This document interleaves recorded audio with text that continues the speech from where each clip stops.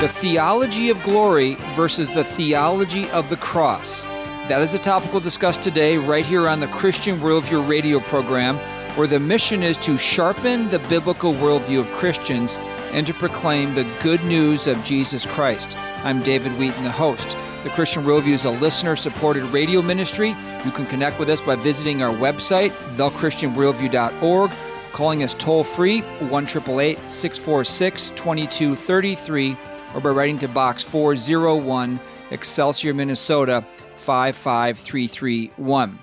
Before we get to the preview for today's topic, I just want to thank our golfers and all of you who participated in the Christian Worldview golf event a week ago Monday. And we had a wonderful day. It was a beautiful weather day, which always makes it much nicer. And we look back on it and try to measure success for this kind of event. And what we think about when we measure success at this particular event is, did we prepare well and do our best? All the staff and volunteers who helped that day, who we couldn't do the event without, by the way, did we do our best for God's glory? And number two, did we pursue our mission at the event to sharpen the biblical worldview of Christians and to proclaim the good news of Jesus Christ? Did we do our best to impact attendees with that mission? And so if we do those two things well, we just trust God with the financial support that that event raises. So again, thank you to our staff and volunteers and all who were a part of that event. All right, now to the preview for today's program, the theology of glory versus the theology of the cross. If millions of people are reading a Christian book or watching a Christian television series like The Chosen, God must be at work, right?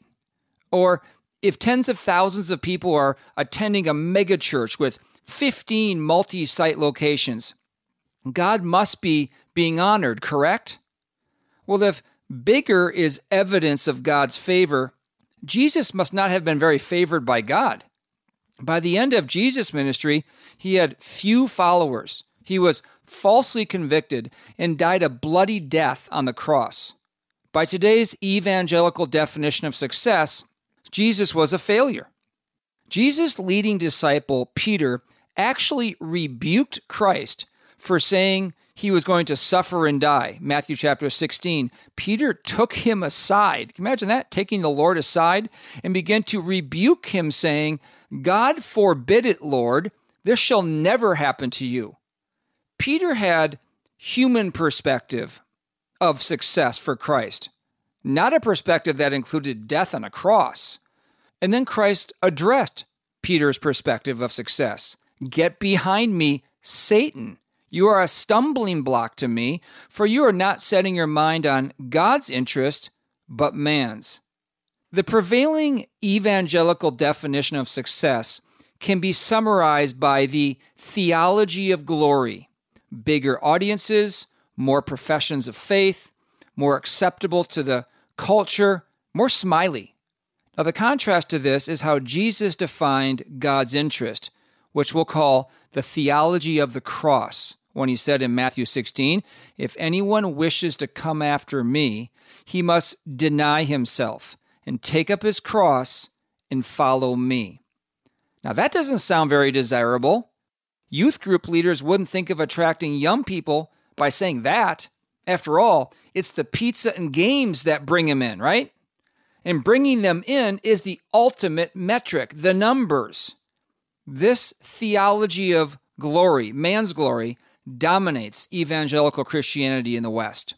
Today on the Christian Worldview, we're going to hear excerpts from a recent message by Travis Allen, the pastor of Grace Church in Greeley, Colorado, where he contrasts the theology of glory with the theology of the cross and how each believer must examine his or her own heart to orient ourselves toward God's purposes rather than our own.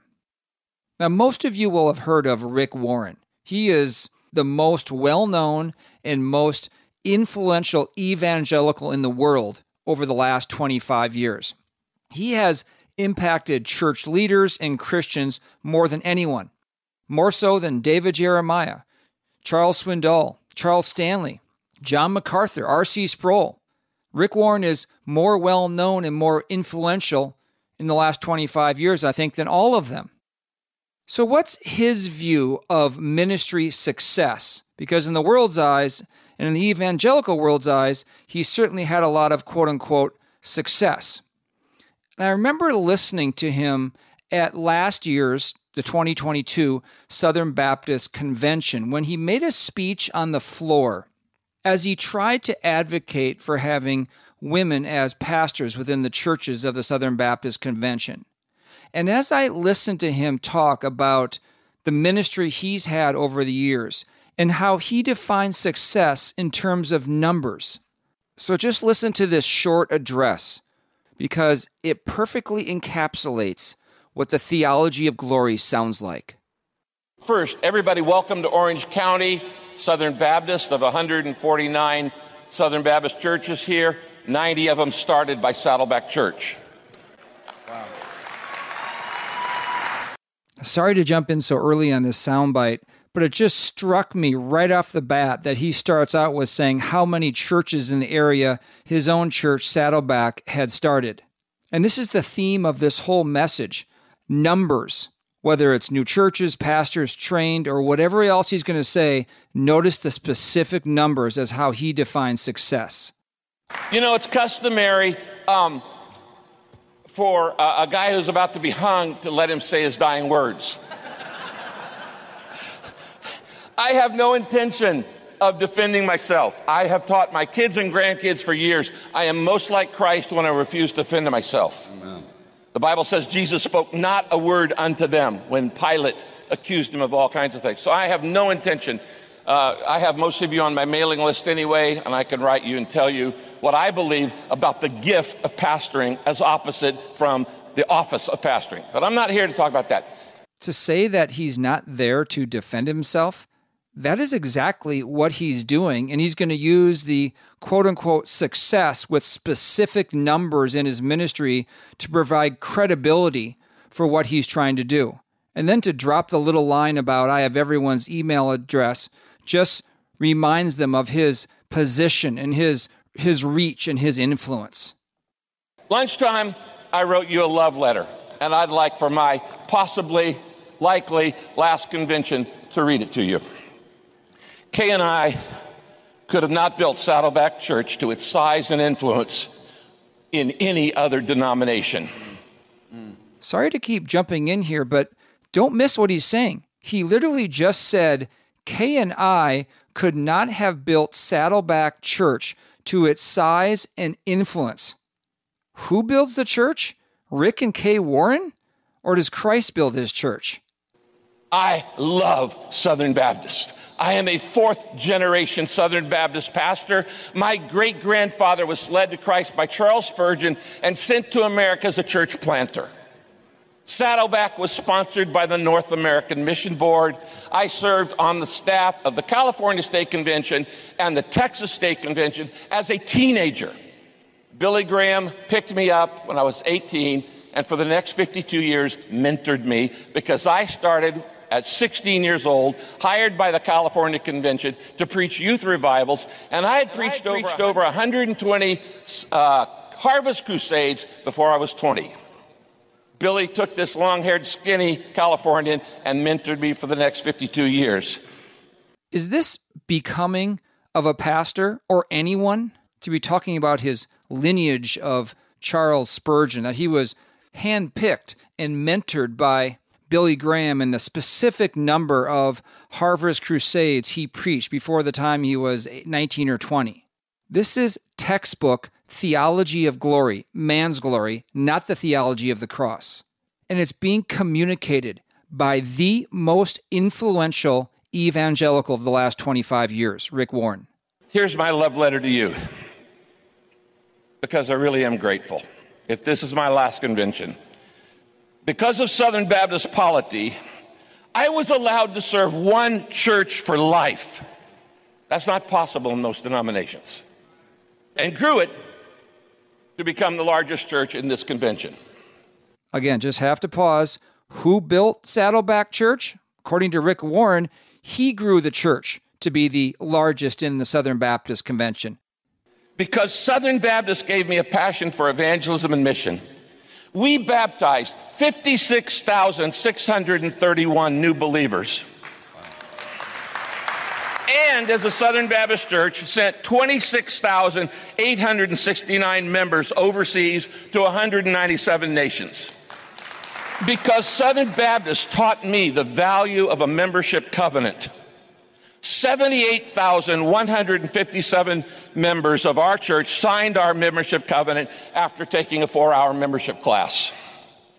Because Southern Baptists taught me to emphasize the priority of Bible study, we now have 9,173 home Bible studies in homes in 162 Southern California cities.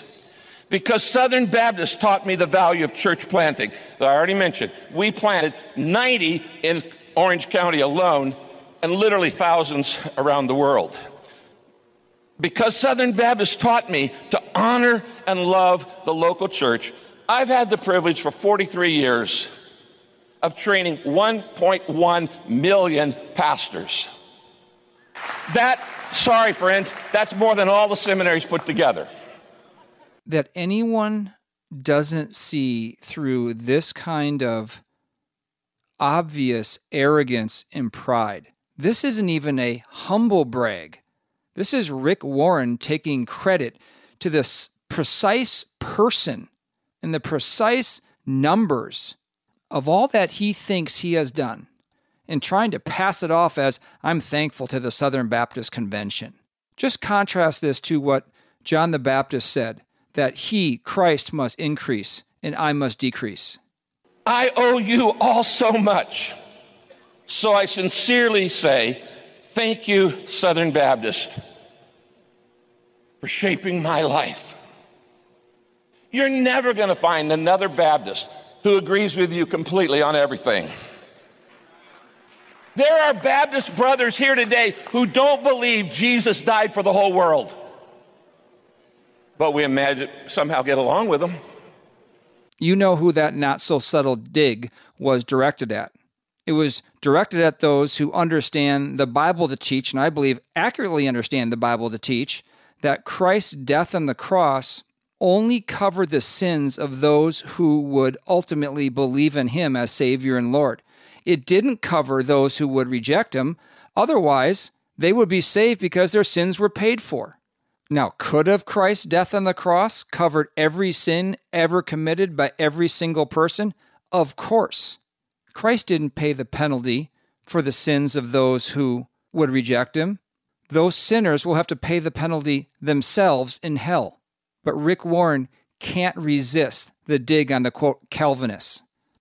Since this is the year 2022, that means we are 2022 years from the birth of Christ. Now we know Christ started his ministry at 30 years of age. Luke tells us that, had a 3.5-year ministry. Christ died in AD 33. He was resurrected in AD 33. He gave the Great Commission in AD 33. He sent the Holy Spirit and started the church in AD 33. That means 2033, just 11 years from today, is the 2000th anniversary of the Great Commission.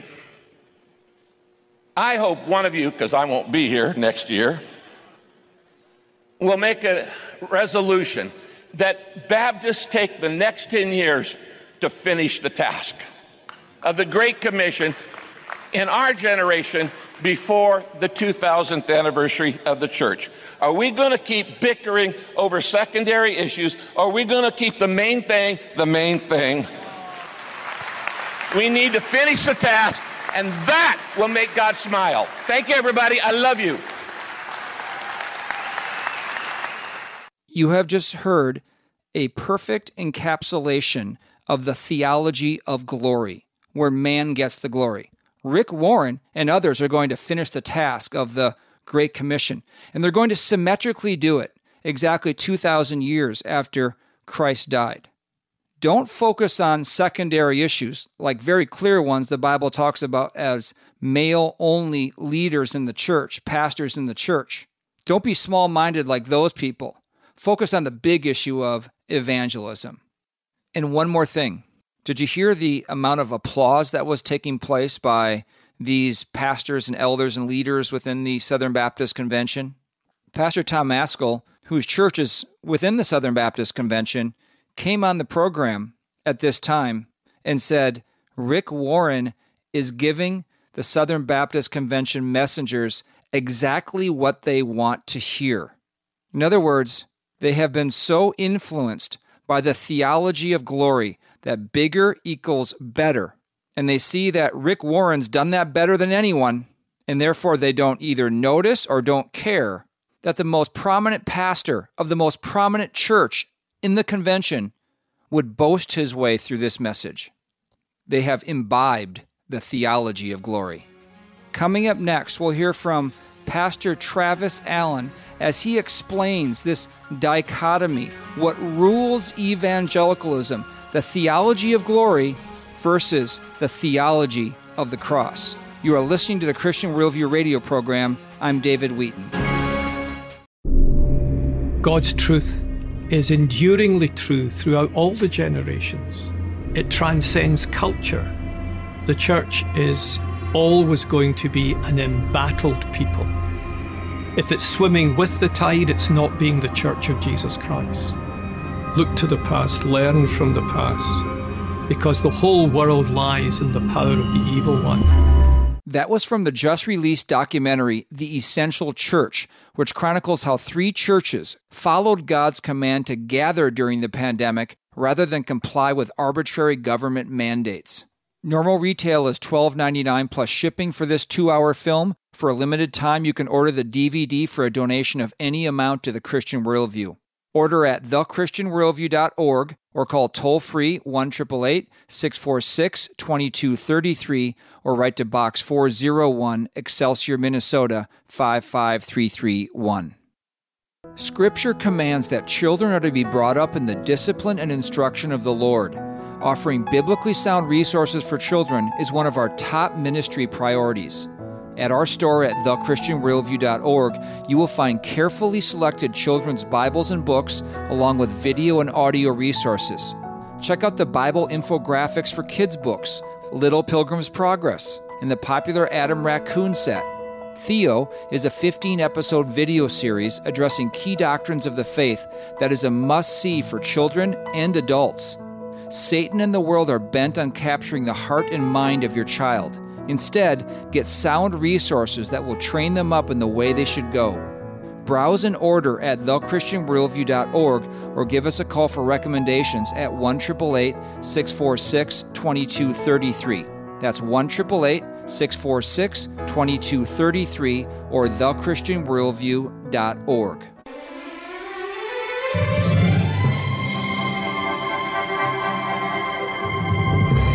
Welcome back to the Christian Worldview. I'm David Wheaton. Be sure to visit our website, thechristianworldview.org, where you can subscribe to our free weekly email and annual print letter, order resources for adults and children, and support the ministry. Our topic today is the theology of glory versus the theology of the cross.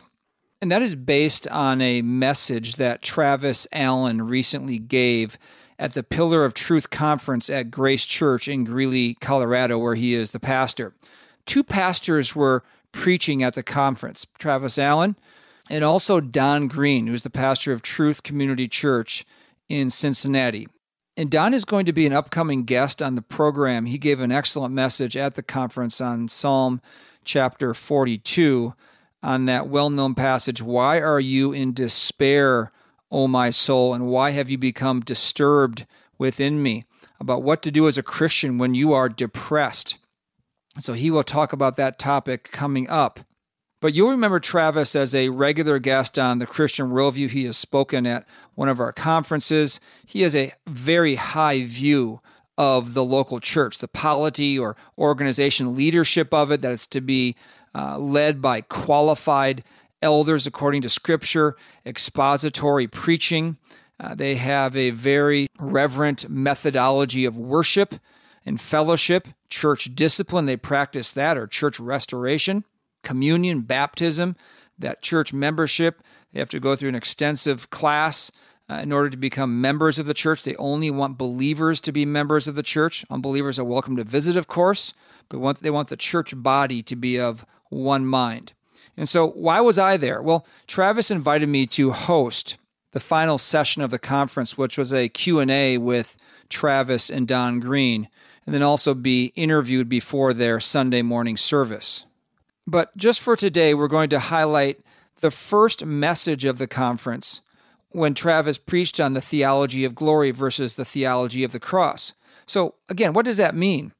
It apparently originated from Martin Luther back in the time of the Reformation, with the theology of glory being human reasoning applied to the Christian faith. In other words, bigger equals better, or the ends justify the means of gaining acclaim, versus the theology of the cross is what Christ said in Matthew chapter 16, to deny yourself, to take up your cross and follow me. And I read a little bit of that portion of Matthew 16 at the beginning of the program, but I'm going to read the full passage now. When Matthew 16, starting in verse 13, now when Jesus came into the district of Caesarea Philippi, he was asking his disciples, who do people say that the Son of Man is? And they said, some say John the Baptist, and others Elijah, but still others Jeremiah, or one of the prophets. He said to them, but who do you say that I am? Verse 16, Simon Peter answered, you are the Christ, the Son of the living God. So he gives this powerful, accurate answer to who this Christ is. Verse 17, and Jesus said to him, blessed are you, Simon Bar-Jonah, because flesh and blood did not reveal this to you, but my Father who is in heaven. In other words, we don't figure this out on our own. God needs to open our eyes spiritually to be able to identify Christ as the Son of the living God. And then he goes on in verse 18 to say, I also say to you that you are Peter, and upon this rock I will build my church, and the gates of Hades will not overpower it. But then kind of like a whiplash takes place. Skipping down just a couple verses to verse 21, just moments after Peter confesses Christ for who he is, it says, from that time, Jesus began to show his disciples that he must go to Jerusalem and suffer many things from the elders and chief priests and scribes, and be killed, and be raised up on the third day. And what was Peter's response to this? He jumps right in verse 22, and he says, Peter took Christ aside, and began to rebuke him, saying, God forbid it, Lord, this shall never happen to you. And what was Christ's response? But Christ turned and said to Peter, get behind me, Satan. You are a stumbling block to me, for you are not setting your mind on God's interests, but man's. There it is, the theology of glory that Peter had in his own mind, that, oh no, the Christ can never be killed. This shall not happen to you. Versus the theology of the cross, which Christ knew he must come to fulfill. Peter's thinking the Messiah doesn't suffer and die. You need to get bigger. You need to be more prominent. You have ministry to do. That's the theology of glory. But the theology of the cross is defined right away by Christ in the next verse in verse 24. Then Jesus said to his disciples, if anyone wishes to come after me, he must, number 1, deny himself, number 2, take up his cross, and number 3, follow me. Now, just to be sure, there is nothing wrong with a church or ministry growing larger, or working to reach more people, or doing ministry in more efficient ways. But God must get the glory. As it says in Acts chapter 2, when the church grew, it wasn't Rick Warren grew his church, it was the Lord added to their number. God cares about the means that we strive to do ministry, and whether those means are manipulative and unsound doctrinally.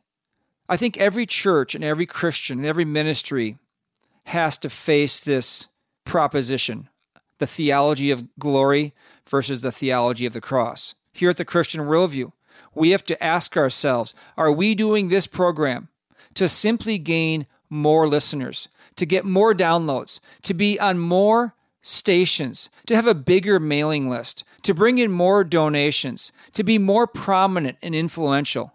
Or are we trying to honor God, to be faithful to Him and His Word, to preach Christ, and then let God determine whether it grows or decreases? Heard one pastor say one time, focus on the depth, let God take care of the breadth. So true.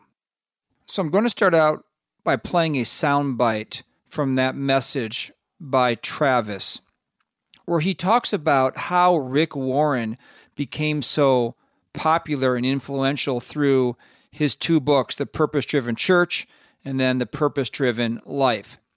And one thing I really like about Travis's preaching is that he balances instruction and exhortation with reproof or warning, or polemics is the word. Polemics is, according to the dictionary, expressing a strongly critical attack on someone or something. If there is no polemical aspect to our Christian walk in life, I don't think we're being faithful to Scripture. If we just see no evil, hear no evil, and speak no evil, if we just ignore or don't discern false teaching and false teachers, if we think we can just, quote, keep it positive, we're missing the mark. On the other hand, if our pattern is a majority polemical, pointing out all the wrong all the time, everything we focus on is about pointing out error, we have missed the mark as well. We need to strive to be as polemical as Scripture is, and no more and no less. And I just quickly compiled just a few examples of this in Scripture from Jesus and Paul and John and Peter and Jude. Jesus in John 8:39 is talking to some religious Jews who say that Abraham is our father, and Jesus said to them, if you are Abraham's children, do the deeds of Abraham. But as it is, you are seeking to kill me, a man who has told you the truth, which I heard from God. This Abraham did not do. You are doing the deeds of your father. In other words, your father, the devil. He tells them, you are not of God. Do we ever see or say that the unregenerate are children of Satan, as Jesus did? That's very polemical in nature, strongly critical. Or Paul, in Galatians chapter 1, I'm amazed that you are so quickly deserting him who called you by the grace of Christ for a different gospel, which is really not another, only there are some who are disturbing you and want to distort the gospel of Christ. But even if we or an angel from heaven should preach to you a gospel contrary to what we have preached to you, he is to be accursed. Do we ever assert there is only one gospel and that all others and those who preach a false gospel are to be accursed? That's polemical.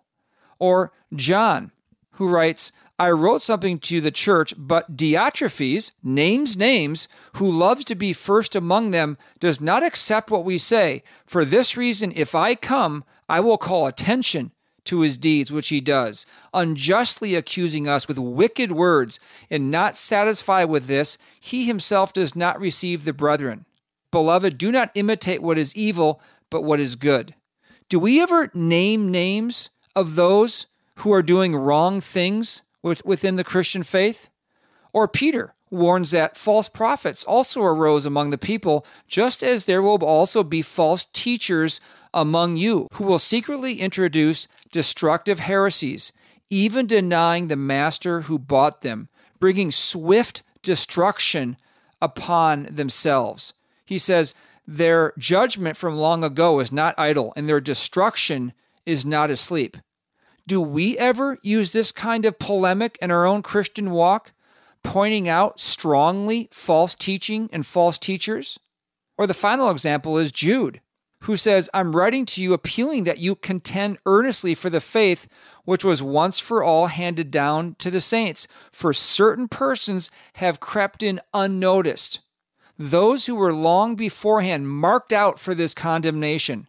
ungodly persons who turn the grace of our God into licentiousness and deny our only Master and Lord, Jesus Christ.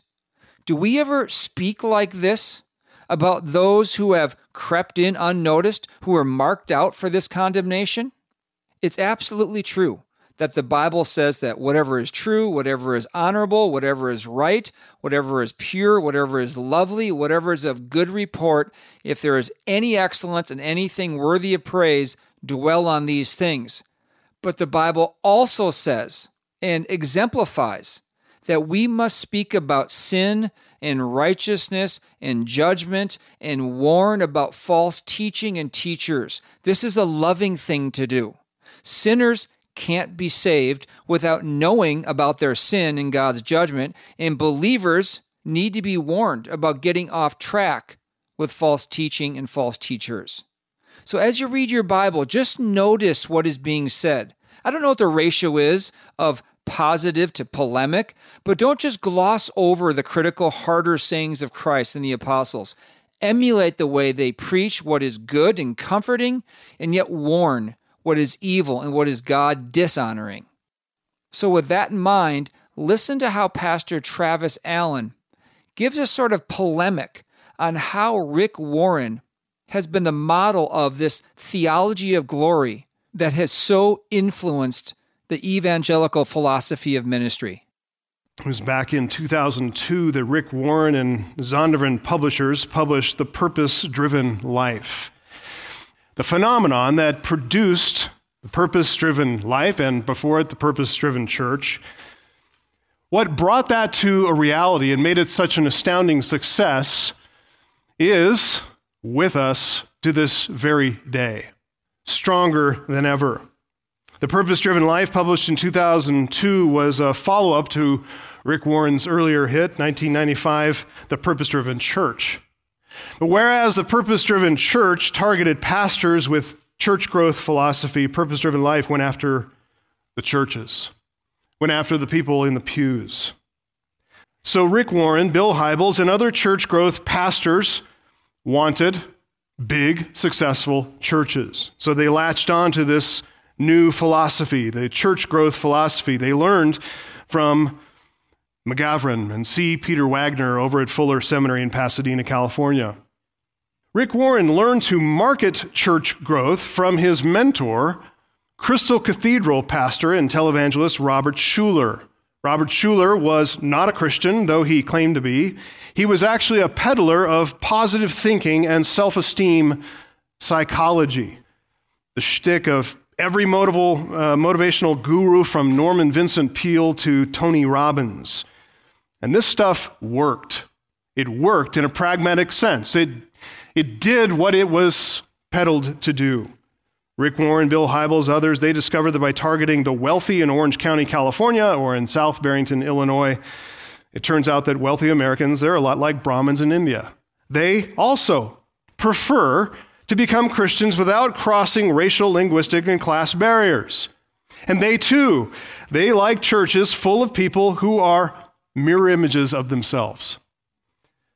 The success of the purpose-driven church in 1995, that was due to Rick Warren's ability to make this church growth strategy, to market it and its tactics to pastors who were desperate to make their churches grow.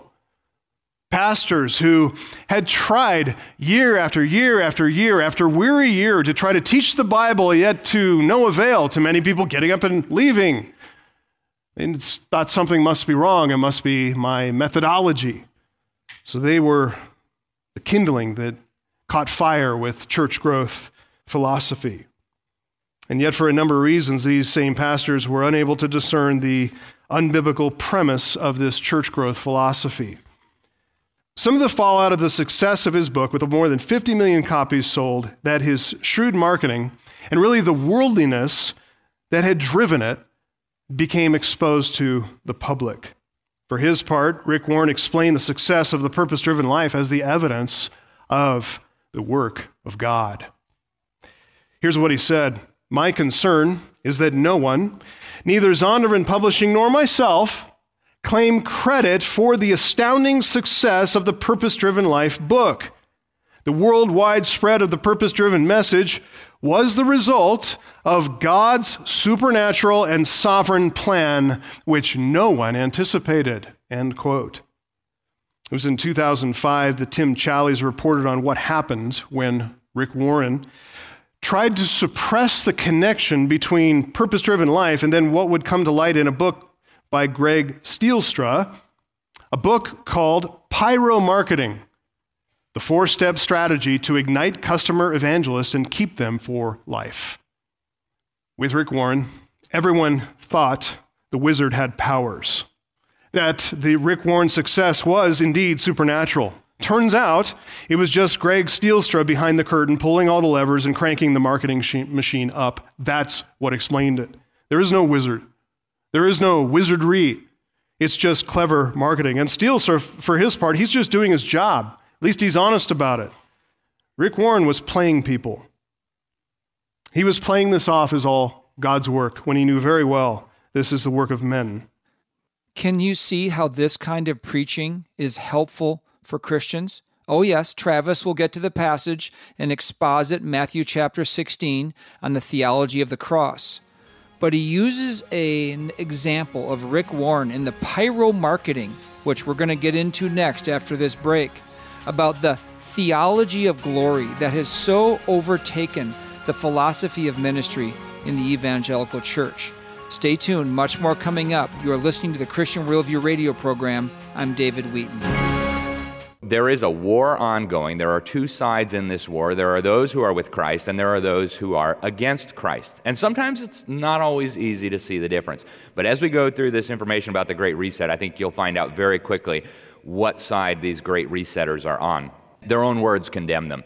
Know that this has implications for everything, for education, for health care, for your job, for business, for government, for law, for property rights, the social contract, as Klaus Schwab will explain. That was journalist Alex Newman speaking at our recent Christian Worldview Speakers Series event on being informed and prepared for the Great Reset. Alex's presentation is full of sound bites from those who are seeking to transform the world into a godless dystopia. You can download the audio of the event or order a USB thumb drive by going to our website, thechristianworldview.org, or calling toll-free 1-888-646-2233. God's truth is enduringly true throughout all the generations. It transcends culture. The church is always going to be an embattled people. If it's swimming with the tide, it's not being the church of Jesus Christ. Look to the past, learn from the past, because the whole world lies in the power of the evil one. That was from the just-released documentary, The Essential Church, which chronicles how 3 churches followed God's command to gather during the pandemic rather than comply with arbitrary government mandates.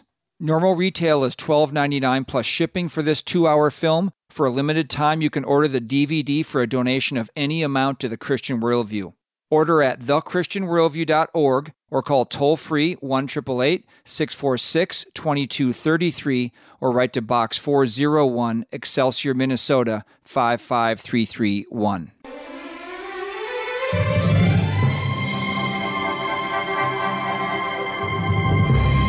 Welcome back to the Christian Worldview. I'm David Wheaton. Be sure to visit our website, thechristianworldview.org, where you can subscribe to our free weekly email and annual print letter, order resources for adults and children, and support the ministry. Our topic today is the theology of glory versus the theology of the cross. And at the end of the last segment, Pastor Travis Allen, in a message he recently gave at a conference, was giving an example of how Rick Warren, the most popular evangelical of the last 25 years, how his 2 books, The Purpose-Driven Church and The Purpose-Driven Life, how did they become so popular? Well, it was through something called pyro marketing. And so now he's going to take you behind the scenes as to how that actually took place. A little glimpse here into the Christian publishing and marketing industry, how when a book comes out from a well-known author, how it gets in one church and then another, and then it's just everywhere. Steelstra's four-step approach to pyro-marketing, which Rick Warren used, Tim Challies outlines the whole thing, but I'm just going to summarize it just so you know how it works. Rick Warren and Zondervan convinced pastors of mid-sized churches to begin what was called the 40 Days of Purpose campaign. Do you remember that? It was going on everywhere. You couldn't get away from it. These campaigns were held in churches, and they promised these pastors and these churches that this campaign is going to build bigger, more successful, thriving churches. And so, 1,200 pastors signed on the dotted line. 1,200 pastors, their congregations totaling about 400,000 people. Next, Zondervan produced, distributed commercial spots on Christian radio, building brand recognition, and not for the book per se, but for the 40 Days of Purpose campaign, all of them kicking off in a local church near you. So the radio got on board. The marketing got on board. Zondervan sent discounted copies of The Purpose-Driven Life to all those participating churches, and 400,000 plus people bought them at discounted rates. That started the fire going. Zondervan fanned the flame by promoting that book as evangelistic, gathering testimonies of individual people who'd said their lives were changed, testimonies of pastors who said their churches just exploded in size. All this stuff works. Challies writes this. He says, a company called Outreach Marketing produced posters and door hangers and other items to assist churches as they spread the word. Zondervan provided retailers with marketing tools like postcards and emails, along with a list of participating churches so they could sell them in any additional copies that they needed, and the pastors and the lay people who'd already completed the program, largely unknowingly, became consumer evangelists.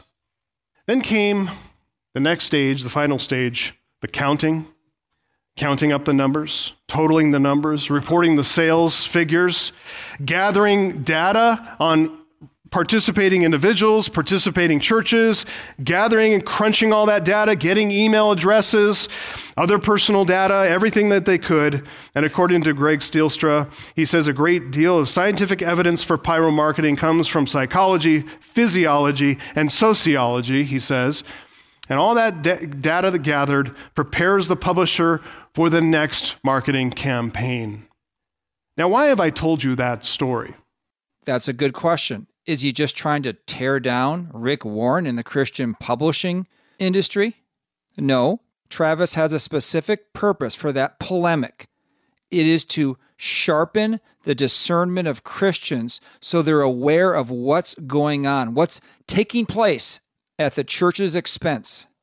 I can assure you it is not to be salacious. It's not to expose Rick Warren, other big-name authors, Zondervan, Christian publishers, Christian retailers, the Christian media industrial complex, or whatever you want to call it. I'm not trying to just expose how they have been duping an unsuspecting public. My interest instead in telling you what happened 20 years ago is to draw attention to that unsuspecting public. That's where I want to shift your focus, is to those people. There were, after all, 1,200 pastors and their churches who were all complicit in this scheme. They represent 400,000 professing Christians. This is the reason he brings it up. For the very same reason that Jesus and Paul and Peter and Jude and James and the others in the New Testament have an element of polemics in Scripture. They are concerned with people's souls, and Christians need to be warned and develop discernment about that which is false, and teachers who are leading people away from that which is honoring to God. It's as simple as that. And that's why Scripture has this ratio, this balance of both positive instruction and what is polemical, critical of error. What Luther identified there at Heidelberg identifies a watershed between true Christianity, true religion, the way of God, God-centered thinking on the one hand, and man-centered thinking and man-centered religion on the other hand. Peter had his mind on the things of men, and he was thus susceptible to thinking that was frankly from the pit of hell itself. It was demonic. And this is the theology of glory. By human wisdom, he judged the invisible things of God as being wrong, as being in grave error, as meriting rebuke and rejection. Why? Because suffering and dying on a cross is not glorious. It is the ultimate assault against any person's dignity. Truman writes this: "The theologians of glory, therefore, are those who build their theology in light of what they expect God to be like, and, surprise, surprise, they make God to look something like themselves." And I'd argue that much of today's evangelicalism is making the exact same mistake now, right now. In fact, many of us in this room have been weaned and reared and raised on this same thinking, the same theology of glory that persecuted the prophets, that crucified our Lord, that burned reformers at the stake. It is the fundamental flaw of many leaders in the Christian world today, and it is the dominant spirit of our age. In 2002, there were 1,200 pastors in their churches who believed God wants them to build a megachurch, that God's true work is evident in mega proportions. Big numbers, big sales, big movements, big things, big influence worldwide. So when someone comes along to sell them what they so desperately want, surprise, surprise, God looks a lot like exactly what they want. I hope this explains the dynamic that takes place within the evangelical church and movement. Not just when Rick Warren came along, but this is an age-old battle for Christians between the theology of human glory versus the theology of the cross. And that's what we'll conclude with today. One more soundbite from Travis about the theology of the cross. I wrote down 4 points that he gave in his message. He said, number 1, discipleship demands divine regeneration. It's like what Jesus said to Nicodemus, a religious person, but who was not regenerate. He said, unless one is born again, he cannot see the kingdom of heaven.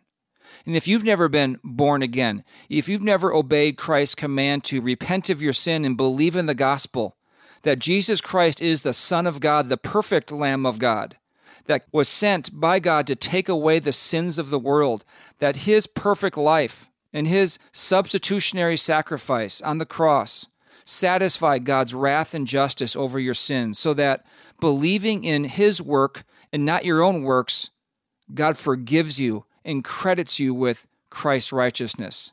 That's how you can be born again. If you have more questions about that, go to our website, thechristianworldview.org, and click on the page, What Must I Do to Be Saved? Or just give us a call, and one of us will walk you through God's offer of salvation. Number 2, the theology of the cross, is that discipleship demands a religious institution. He said the ecclesia, which is the in-person gathering of believers, is a localized assembly of Christians. This is not the parachurch. It's not the Christian culture or concerts or podcasts. It's being a part of a local body of a sound preaching church. Number 3, discipleship demands penal substitution. That is the heart of the gospel.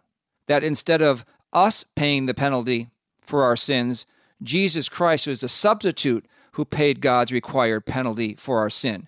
He said the theology of the cross is power hidden in weakness. Who would have thought of the foolishness of the cross, where God becomes man and submits to death by men to pay for the sins of men? And then finally, he says, point 4, discipleship demands full submission. This is a permanent lifestyle for the believer of self-denial, cross-bearing, and lifelong obedience. And here's what he had to say about that. But a lifelong practice of self-denial is the most basic, most fundamental pre-commitment of the Christian life.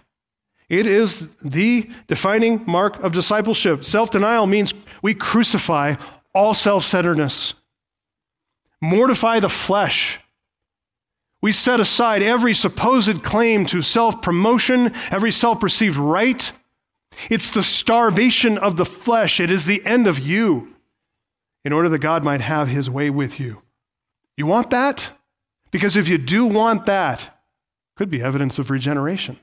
could be evidence you're truly born again, that you're truly a part of his church, that truly the penal substitutionary Christ has covered all your sins. This is good news for you. If you don't want that, if there's something in your spirit that says, I think that's too far, you've gone from preaching directly into meddling. If that's rising up within your heart, you need to check yourself and realize that that is a demonic impulse. That's coming from the enemy himself, the one who wants to mangle your soul. Don't trust him. Don't listen to him. Don't believe that. Second, Christian discipleship is a life of cross-bearing. Cross-bearing, this is about the extent of discipleship. Okay, so I'm to deny myself, but to what extent? I mean, how far does this really go? It's to the point of death, even if it means death by crucifixion on a cross. Cross-bearing refers to picking something up here, the very implement that results in your death. In this case, the patibulum, the cross beam of the cross. It's not just to pick it up, but it's to lift it on your shoulders and then to carry it from one place to another, to take it from where you are now today. And Luke 9:23 adds this very important word, daily. So daily, keep carrying this patibulum to your place of execution. Hence, the saying refers not so much to literal martyrdom as to the attitude of self-denial, which regards its life in this world as already over, already finished. I am dead, buried in Christ. I'm done. It's the end of me.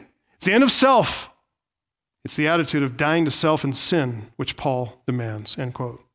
I'm sure you're seeing the contrast between the theology of the cross that Travis is describing here and the theology of glory, which was described earlier in the program. Of course, this way of following Christ is against everything that's going on around us and what our flesh wants inside of us, but it actually results in our greatest joy. Was there ever a happier, more joyful, more contented, more fulfilled being than Jesus Christ? No. And if not, then perhaps we ought to take a page out of his playbook, live as he lived, walk as he walked, pursue daily obedience to his commands, which are commands based on the Father's will. Denying the self, taking up a cross daily, following Jesus Christ as Lord, those who follow a theology of glory, that does not sound like their best life now at all. But to those who are truly born again, to those who love, serve, and submit to sound, faithful local churches, to those whose hearts are full of joy and gratitude, because they cannot get over the fact that Christ died for them, man, you can spot them every time. They live a life of self-denial, cross-bearing, following and obeying Christ, because that is living their best life now and forever. They've embraced the theology of the cross. Let's remember what Jesus said, if anyone wishes to come after me, he must deny himself and take up his cross and follow me. Thank you for joining us today on the Christian Worldview. Until next time, think biblically, live accordingly, and follow Christ. The mission of the Christian Worldview is to sharpen the biblical worldview of Christians and to proclaim the good news of Jesus Christ. We hope today's broadcast encouraged you toward that end. To hear a replay of today's program, order a transcript, or find out what must I do to be saved, go to thechristianworldview.org or call toll-free 1-888-646-2233. The Christian Worldview is a listener-supported nonprofit radio ministry furnished by the Overcomer Foundation. To make a donation, become a Christian Worldview partner, order resources, subscribe to our free newsletter, or contact us, visit thechristianworldview.org, call 1-888-646-2233, or write to Box 401, Excelsior, Minnesota 55331. That's Box 401, Excelsior, Minnesota 55331. Thanks for listening to the Christian Worldview.